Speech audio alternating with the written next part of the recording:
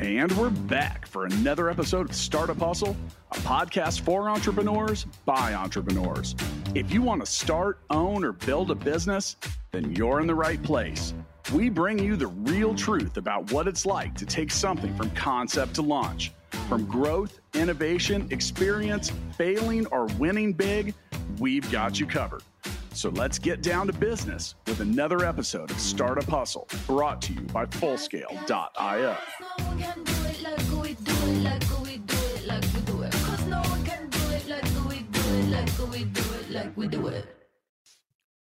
And we're back for another episode of Startup Hustle. Matt DeCoursey here to have another conversation I'm hoping helps your business grow. All right, look, if you've been in entrepreneurship, startups, any of that game, then you're familiar with venture capital. But what's deep tech venture capital? That's what we're going to get into during today's show. Before I introduce who my conversation is going to be with today, today's episode of Startup Hustle is powered by Fullscale.io. Hiring software developers is difficult, and Fullscale can help you build a software team quickly and affordably, and has the platform to help you manage that team. Go to Fullscale.io to learn more. That's my company, if you're not aware, and we love talking to Startup Hustle listeners. Once again, it takes like 2 minutes to fill out a couple questions at Fullscale.io, and our platform will match you up with available testers, developers, leaders, and who knows, maybe even a couple more people. With me today, I've got David Van Ween. David is the founder and CIO at Aventurine Capital Group, LLC, and they're in Palo Alto, California. You ever heard of that place? I think that's Silicon Valley. Am I right about that, David? You're right in the belly of the beast, man. Yeah, and that is also, I think, probably fair to say, the venture capital of the venture capital of the world. I think that's probably right. There are other people who are trying to change that dynamic, but none of them have succeeded so far. Yeah, well, there's a lot of stuff going on there, and rightfully so. It's been out there for you've been doing stuff out there for a long time. So, I like to start all my conversations with a little bit about your backstory. So why don't we jump in there?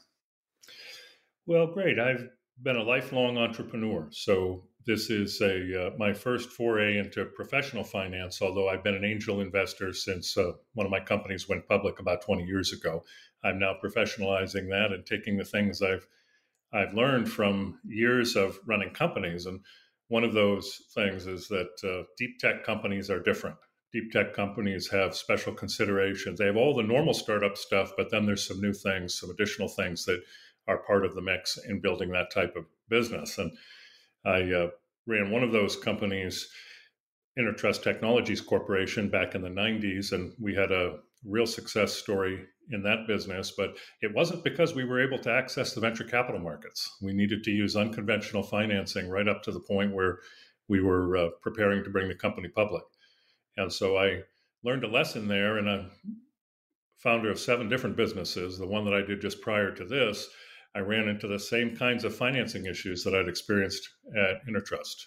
And so I decided that I was going to build a company that was the investor I wished I'd met when I was running deep tech businesses. So when you say deep tech, how do you define that? So deep tech, for me, really represents foundational technologies. So these are breakthroughs that can be applied in multiple markets. So when we're doing our economic analysis, it's at least 3 markets where the technology can apply. Most of the people we're talking with now and the technologies we're working with are applicable to 6 or 7 markets. So that's really, when I say deep tech, that's what I'm driving at. Okay. All right. So, and then let's delve a little further into that. Cause like I said, I think a lot of people are familiar with, we often refer to riches and the niches, and we've got industry specific solutions. What's a good example of some things that would be obvious for, the last, I don't know, whatever time frame you want to go with? Like what's a couple examples of deep tech that most listeners would recognize? Well, right now we're working with a couple of companies in the AI field who are doing some technologies that are really quite different from generative AI, and that will move the whole field forward, particularly in the area of natural language processing, which has become a hot topic due to OpenAI and their ChatGPT system. But there's some challenges within that technology that can be addressed by putting some new systems into play. And so we've been working for a number of years with people who've done some real breakthrough work in natural language. And that's an example of a technology that applies to many, many different markets. Another example, we're working with a generalized quantum computing technology right now that, again, has that same character, a foundational system that will apply in many, many different areas, everything from finance to life sciences. Yeah, and speaking of Chat GPT, while you were mentioning that, I asked it what it defined deep tech as, and it did mention AI, machine learning, quantum computing, robotics, biotech, nanotechnology, and these are all things that I think of people also talk about emerging tech. And one of the things that I've come across and realized is, it give you a little background about myself, David, is I employ a whole lot of software developers at Fullscale, and we help people staff their tech companies. And when it comes to deep tech or emerging technologies, we quite honestly have a very difficult time finding people to do work because there's no experience with it. So, we have to take the approach of finding the smartest people that we can find in many cases and hoping that they are as smart as we thought they were, because smart people figure things out. So when it comes to deep tech and venture capital, is that a recognized thing when you're investing? Like, hey, there's not a whole lot of domain knowledge or people that have experience in this space, so we're hoping that the companies that we invest in or work with are going to find a way to figure it out. Yeah, you're right on the money, Matt, with the challenges in building these kinds of companies from the outset. And our approach to that has been to develop a new style of early stage investing that's complementary to traditional venture capital. So our approach is quite different from that of a traditional venture capitalist, in that we work with these individuals, these scientists and engineers, from the very earliest stages of their development as they're coming from the lab and into the market.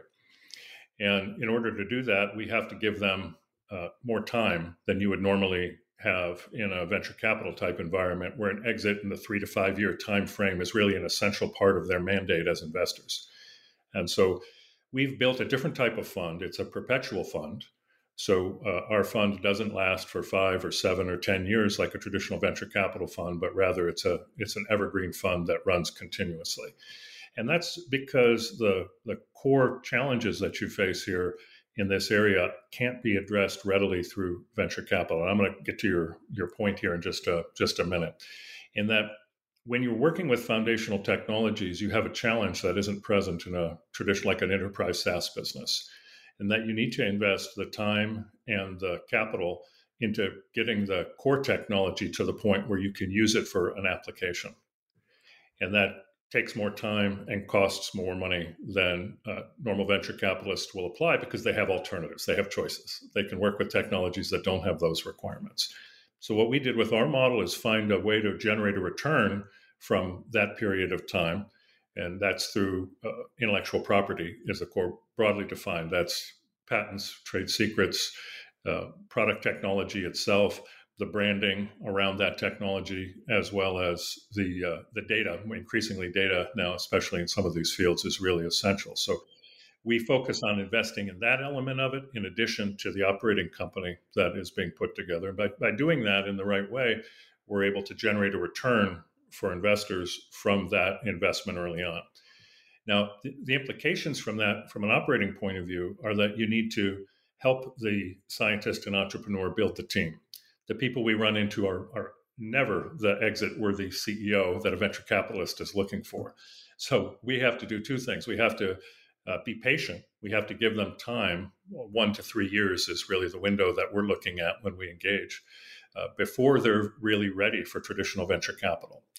And during that period of time is when we're doing the recruiting and the incubation that you referred to, getting the smartest people that you can find in an area that have the right kind of background. But when you're doing this deep tech work and this highly inventive and innovative technologies, you're not going to find a ready pool of engineers. So you need to be prepared for that. And we do that through something we call our investment studio, which is taking the concepts of a venture studio, which you might have heard about and probably delved into, where you really engage actively with the company to help them with their business plan, with their staffing, with all of the particulars that go into building a business. And we do that in combination with development of their intellectual property. So we incubate both parts of the business and we take our time doing it. And that is really it's critical to being able to bring deep tech to market. And one of the challenges that we've seen is that deep tech isn't getting funded. And it isn't really being able to develop some of the amazing things that are in the lab into truly commercially viable systems. So our approach here is to invest differently and then incubate these businesses for a number of years to get them ready for the venture capital ladder. You mentioned the exit-worthy CEO, and I want to talk about that because I think that's an interesting comment. So with the deep tech, I'm assuming that at this point you're talking about, all right, so I'm going to make this as palatable as possible for anyone listening. Sometimes the mad scientists that invent these cutting edge things aren't the best people to go out and sell them. Is that what you mean by the exit worthy CEO, or is that, am I off on that? No, you're exactly right. That it's you shouldn't predict that you're going to find those qualities in the same individual. The mad scientist is not going to be the sales-oriented, hard-charging CEO, and we anticipate that, and we give ourselves some time to do the recruiting around that role. It's really essential to the success of the overall enterprise that CEO is in place, as well as the classic VP of engineering and marketing and the normal key roles in a startup. Normally, the people that we're interacting with, if they are able to engage at all operationally, there'll be a CTO or a CSO, Chief Science Officer. That's the appropriate role for them. But in the venture capital world, that's not what they're looking for. Because you only have the 3 to 5 year timeline, you're looking across the table. The very first thing that you're assessing is whether or not this individual is likely to be able to build this business and get you the exit that your limited partners are expecting. Yeah, we run into that a lot. We've had that conversation. Here we are on Startup Hustle, and this will be approximately in between episode 1100 and 1200. So there's a pretty big sample space of conversation there. And I've had a lot of chats with people that were the mad scientists, as far as like many of us would look at it. That's someone that loved the product, was obsessed with building it, and then would say, and then there was a time when I just had to go kind of do something else because they weren't very good at selling it, or didn't often want to. And that's a very interesting personality dynamic. Now, you've mentioned the 3 to 5 year exit horizon with deep tech venture investment. I mean, is this more like a 15-year window? Because I feel like a lot of the stuff that I don't know, I've published some videos recently talking about inventors, and most inventors that are working on big things are working. Okay, so it's 2023. They're working on what's coming out in 2033 or 2043. So how long is that horizon stretched out to when a company like yours is going, or when a firm like yours is going to invest into any deep tech company?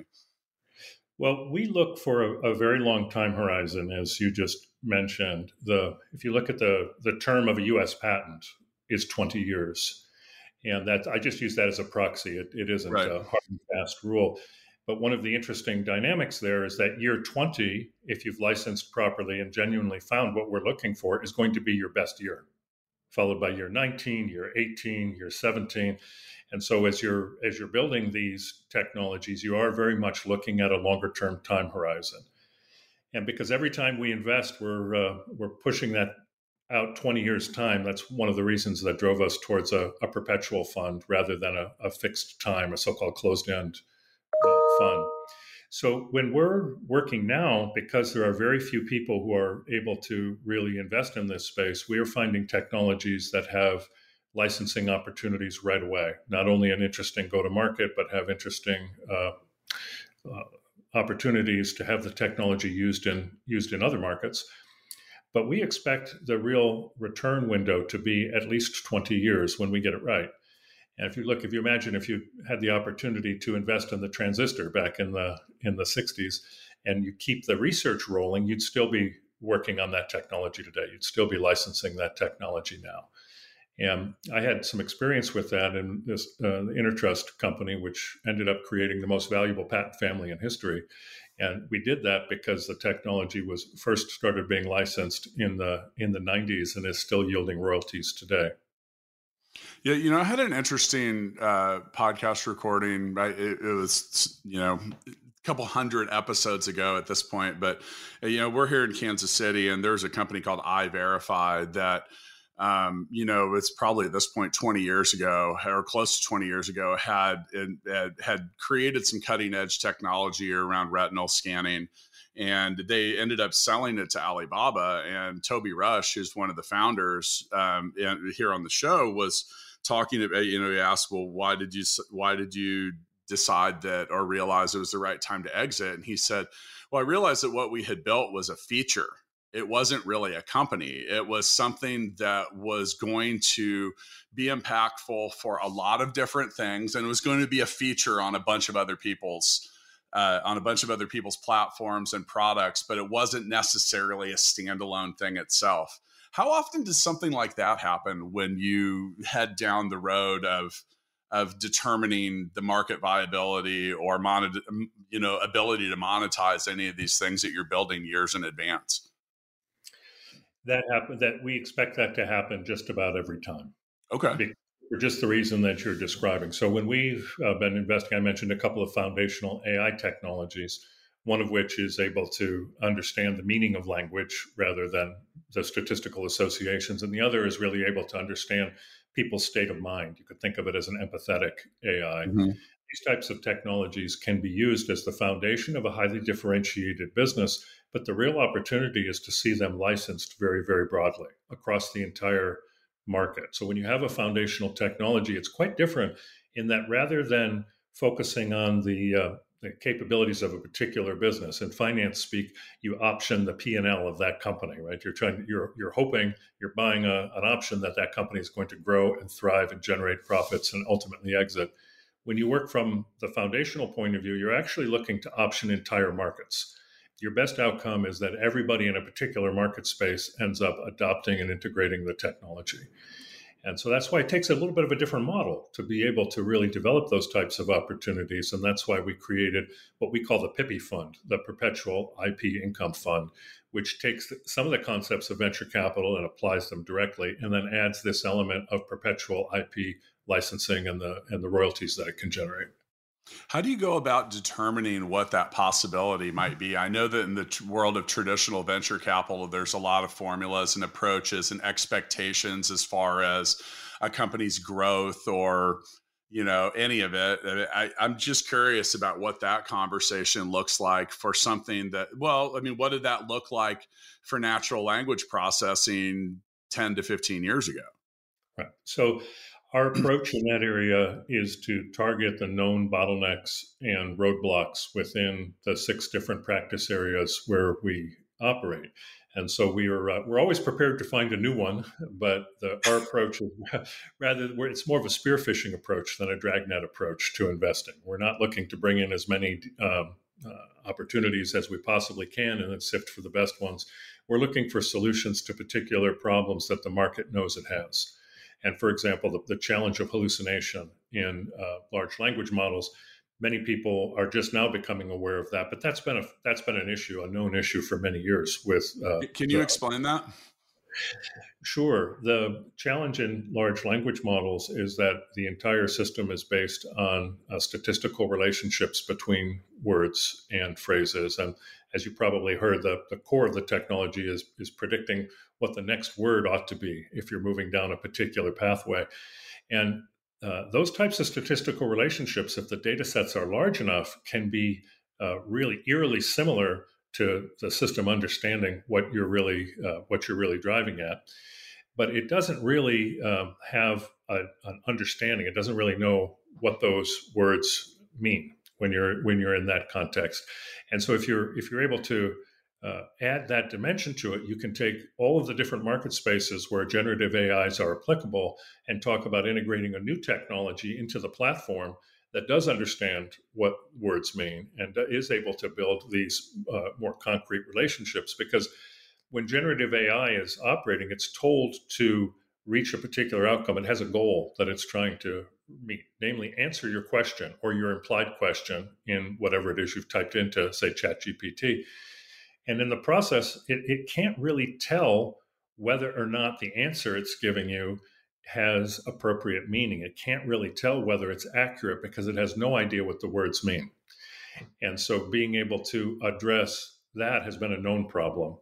And so some breakthrough technology taking a completely different approach. The problem isn't hard if you approach it from a totally different angle, which is what the researchers have done in the company that I'm referring to now. And so that the ability to recognize that this type of error can't be factored out. You can't build a large enough data set that you're going to completely eliminate this. You have to use a new approach. So that we knew was a bottleneck or a roadblock to the development of generative AI. And so by looking for natural language technologies that address that specific thing, we're able to really zero in on large market opportunities because the market knows it has this problem.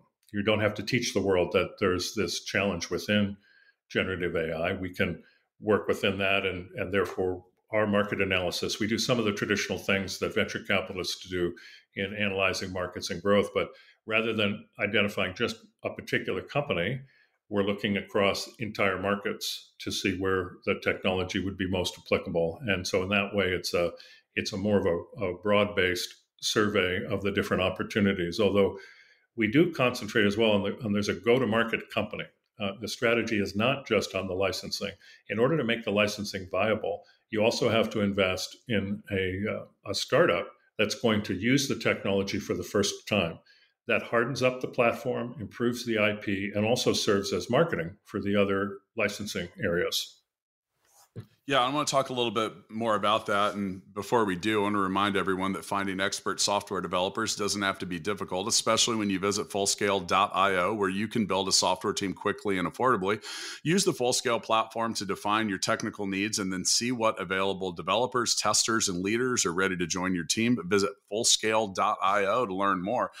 Thanks for explaining I just realized while you were explaining how something like ChatGPT works that, I remember it was, probably only like 6 weeks ago that I actually read an article talking about the predictive relationship. It's not as smart as we think it is. It's smart at knowing what word to say next, but it isn't necessarily smart at knowing what words it has said. And that's kind of a dangerous thing in some regards, because at some point you start to trust the things that spit out any kind of output. And I think that sometimes we don't consider where it's coming up with that output. And like David had explained, GPT, by the way, if you ask ChatGPT what ChatGPT is, it will tell you there is no such thing. There's only GPT. And I know that because we did an episode that was fueled only by ChatGPT. And that was the very first thing. It corrected me 1 minute into the episode. And I was like, okay. But yeah, it's scanning, billions and billions of sentences, words, and whatever. And it will say, and I'm going to say whatever it wants to say based on how, so somewhere along the line, enough people said that in a phrase, a sentence, a Reddit post, a blog post, but it doesn't necessarily know what it's reading in a lot of regards. So, that's an interesting thing. I think the whole ChatGPT thing and OpenAI is a very interesting example. You mentioned having this foundational technology and then needing to invest in a startup that is essentially the marketing tool or it helps prove it out. I mean, there have been, ever since GPT came out, there's thousands of new startups that have popped up that are, I was talking about this recently. I don't think people realize how much stuff the OpenAI API is fueling. And that's the kind of licensing that's got to be kind of like a holy grail kind of thing if you invested in that deep tech. Am I correct? Yes, you are correct. Right. That's very like much someone else's car doesn't run without your fuel. Right, exactly. And that's how you create this economic effect of optioning an entire market. So if you're working with the gasoline metaphor or the battery metaphor, every manufacturer needs one. Yeah. All right. So, I gotta feel like the failure rate for in deep tech venture capital has got to be remarkably high. So that is true. And so the way you mitigate those risks is by putting the intellectual property into its own entity, so that you're able to take another shot. You get another bite at the apple by investing in the intellectual property. Because if it works, if the technology really does address a particular problem, like the one we've been talking about now with generative AI, then you're able to take another shot at it and another shot at it and try a different market, because you have protected the body of IP. And in that way, you get multiple shots on goal with each investment in a foundational technology. So in that way, you can really reduce the risks, because you're not combining the risks of the technology and those technical risks with the operating risk of a startup. So, that it's difficult to patent software. How difficult is it to patent something like generative AI? Are you able to patent generative AI as that broadly, or do you have to be hyper specific with it? Because I feel like that would be almost impossible to do, not understanding where your users or licensees were going to actually utilize it later. So you're correct to say that patenting software is very challenging right now, particularly in the US. So the pendulum may be swinging a little bit. It's gone back and forth on this particular subject. But in most cases, patents are not your first line of defense when you're building the IP. We call them IP clusters, which combine patents with trade secrets, product technology, branding, and data. And it's really that whole cluster that you're looking to license. And in the case of generative AI, the most interesting parts of it are likely in the trade secrets around how some of the algorithms have been fine-tuned for a particular purpose, as well as in the data that's being used, the particular training data sets that are being applied, and then ultimately the product technology. You have something that works and that is therefore is easy to license. But it isn't impossible to patent software. It's just difficult. The more foundational the system is, the closer you get towards the ability to patent. But you really can't rely on patents alone when you're thinking about the IP protection for AI. Yeah, according to my notes, and maybe this number has risen, but it says that you have received 45 patents, or you're associated with them. So you definitely have some experience in that field. Indeed, I do. That number that's on the low end in the U.S. I'm I'm a named inventor on about 200 U.S. patents, about 650 worldwide. So Yeah, that number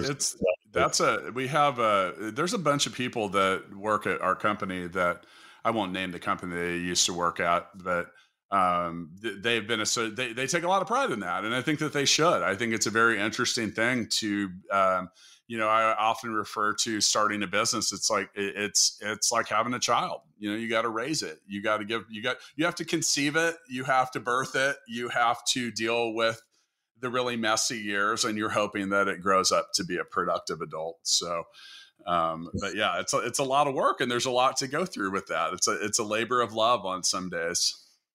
Indeed, you're right. It is, and that's been my experience. What you described, you have these eureka moments, but that is just the very beginning of the process of creating valuable intellectual property, is having the insights and then writing them down and getting a team of people excited about them. There's a lot that goes into building defensible IP and then going out and licensing it effectively.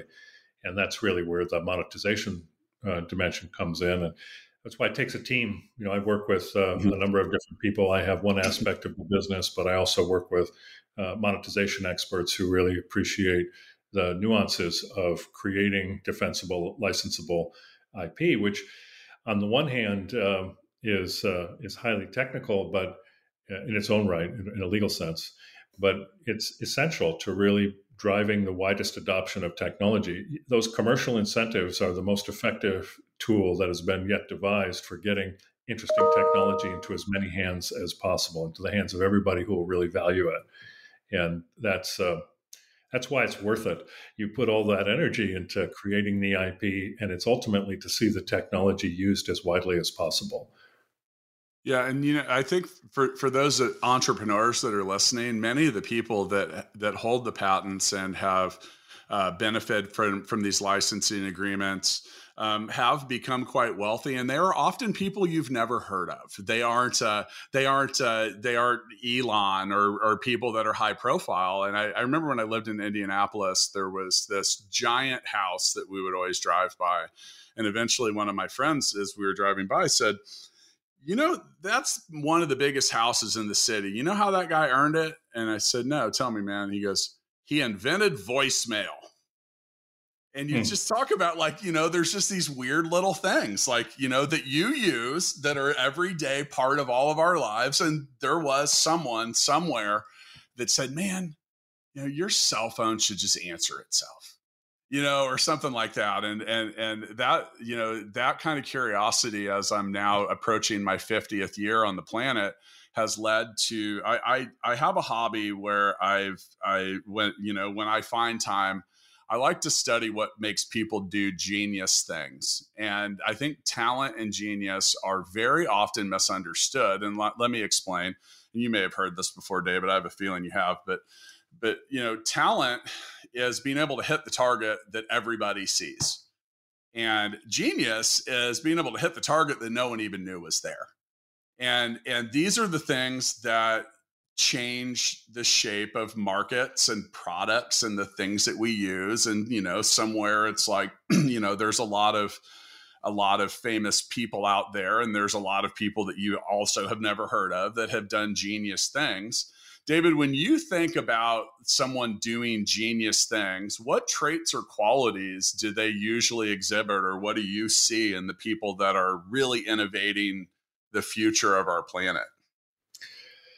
Well, they tend to be iconoclasts. They tend to be people who have come into the work that they're doing with an attitude that they're trying to solve a problem that nobody else has solved.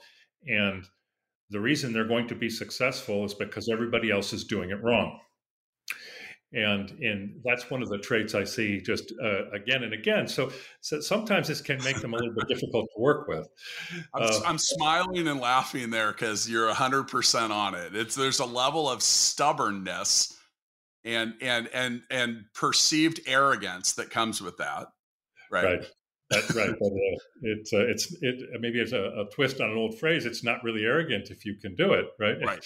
Well, no, you're arrogant and you're crazy until you get it right. Then you're a genius. But yeah, exactly. And that's been the case with essentially all of the real inventors that we work with at Aventurine, is they all have that same character to it. Which is probably why they don't make the best exit-worthy CEOs later on some days. Well, but yeah. They don't, because if you as a venture capitalist are too dumb to not invest in what they're doing, they're just going to hit the road. Yeah, I'm not going to fight you on that one. One of the things, so there are a list of traits that are very common amongst people that. So I've learned a couple things. Is one, that anybody that calls themselves a genius usually isn't. The same thing goes for a guru. I think that's an external point of view that someone else has with you. And then there is one particular trait or quality, and this is basic. It's not as sophisticated as being an iconoclast. But if you aren't a highly curious person, you are almost guaranteed to not do things that people will judge later as genius. You have to have that innate ability to just always want to try new stuff. And I've had this conversation with everyone from tech people to rock stars. And, and I have a friend who's a world-class guitarist who, when practicing, will intentionally play wrong notes in order to see what naturally occurs with him next.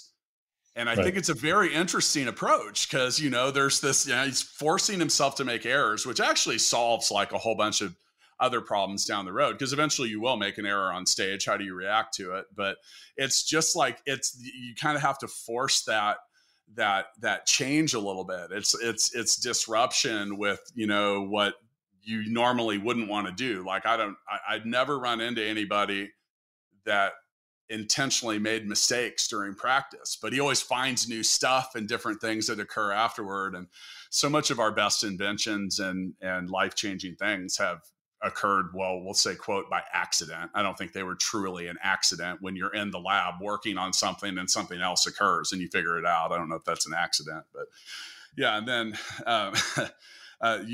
in regards to the iconoclast and solving problems that everyone else is wrong and I'm right, that's still a level of curiosity. That means you are at some point the first salmon swam upstream and all the other ones were like, you're crazy.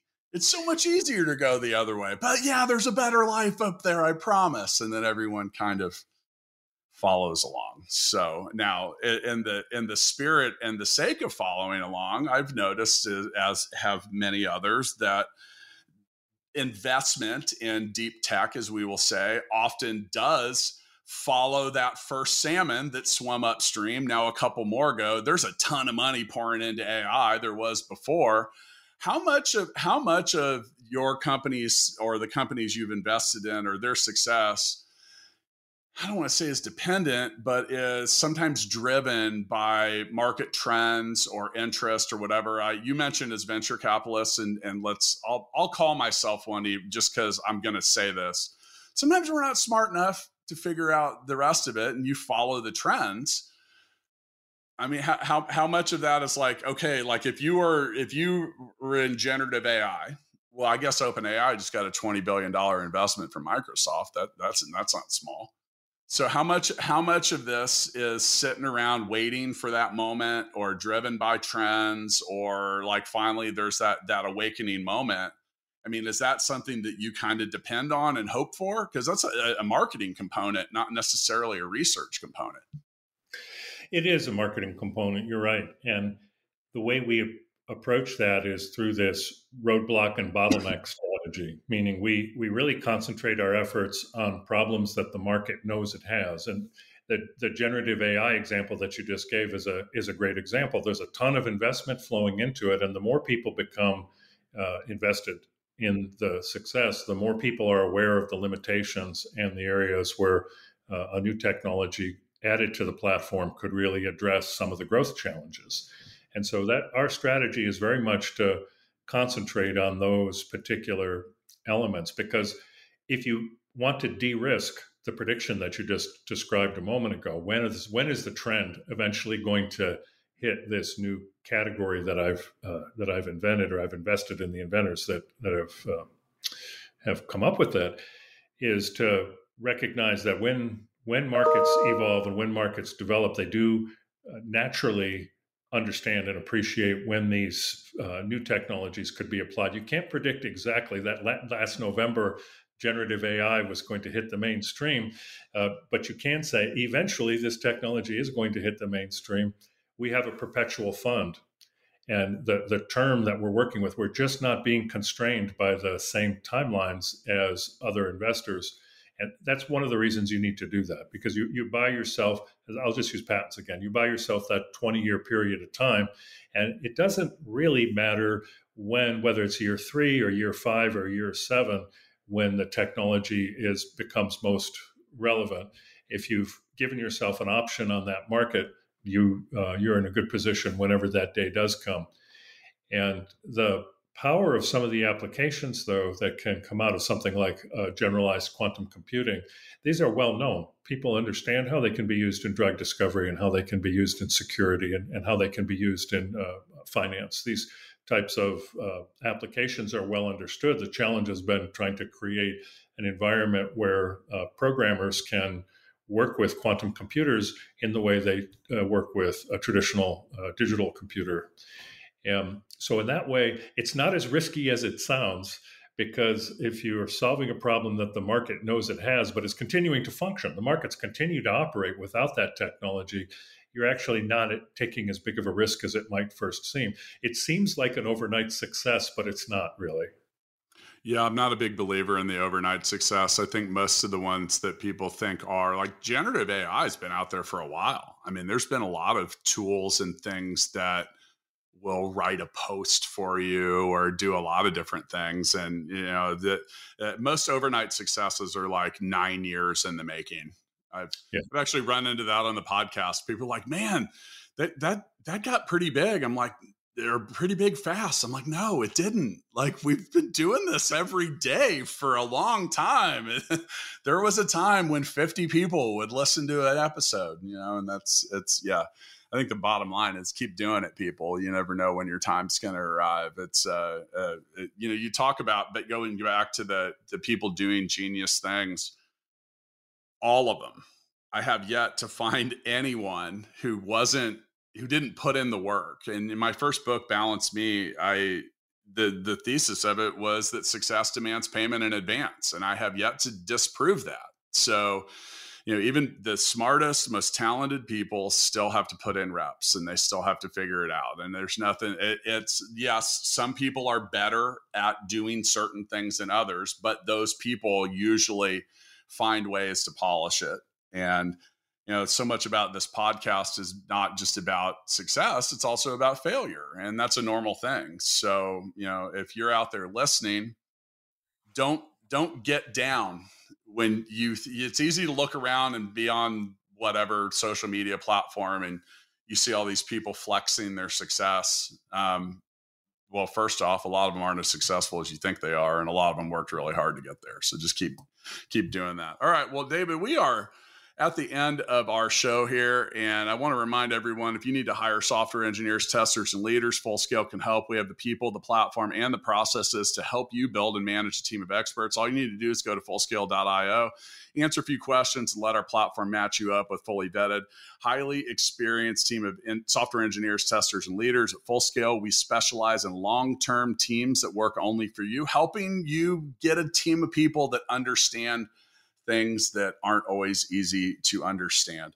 So David, on our way out, what would you like to say to the entrepreneurs, technologists, and deep tech venture capitalists that would like to follow in your footsteps? Don't give up. You're saving the world.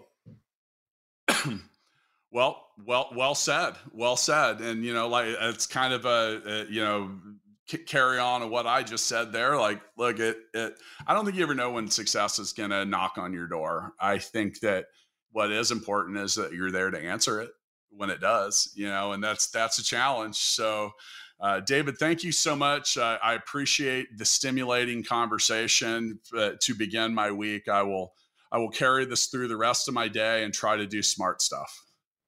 It's been a real pleasure being here, Matt. Thanks, David.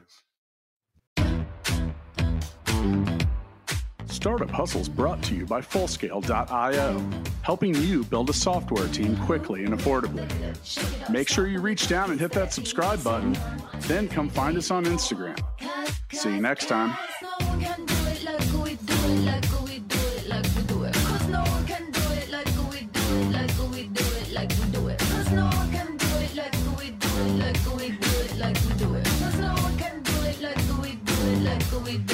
We do it.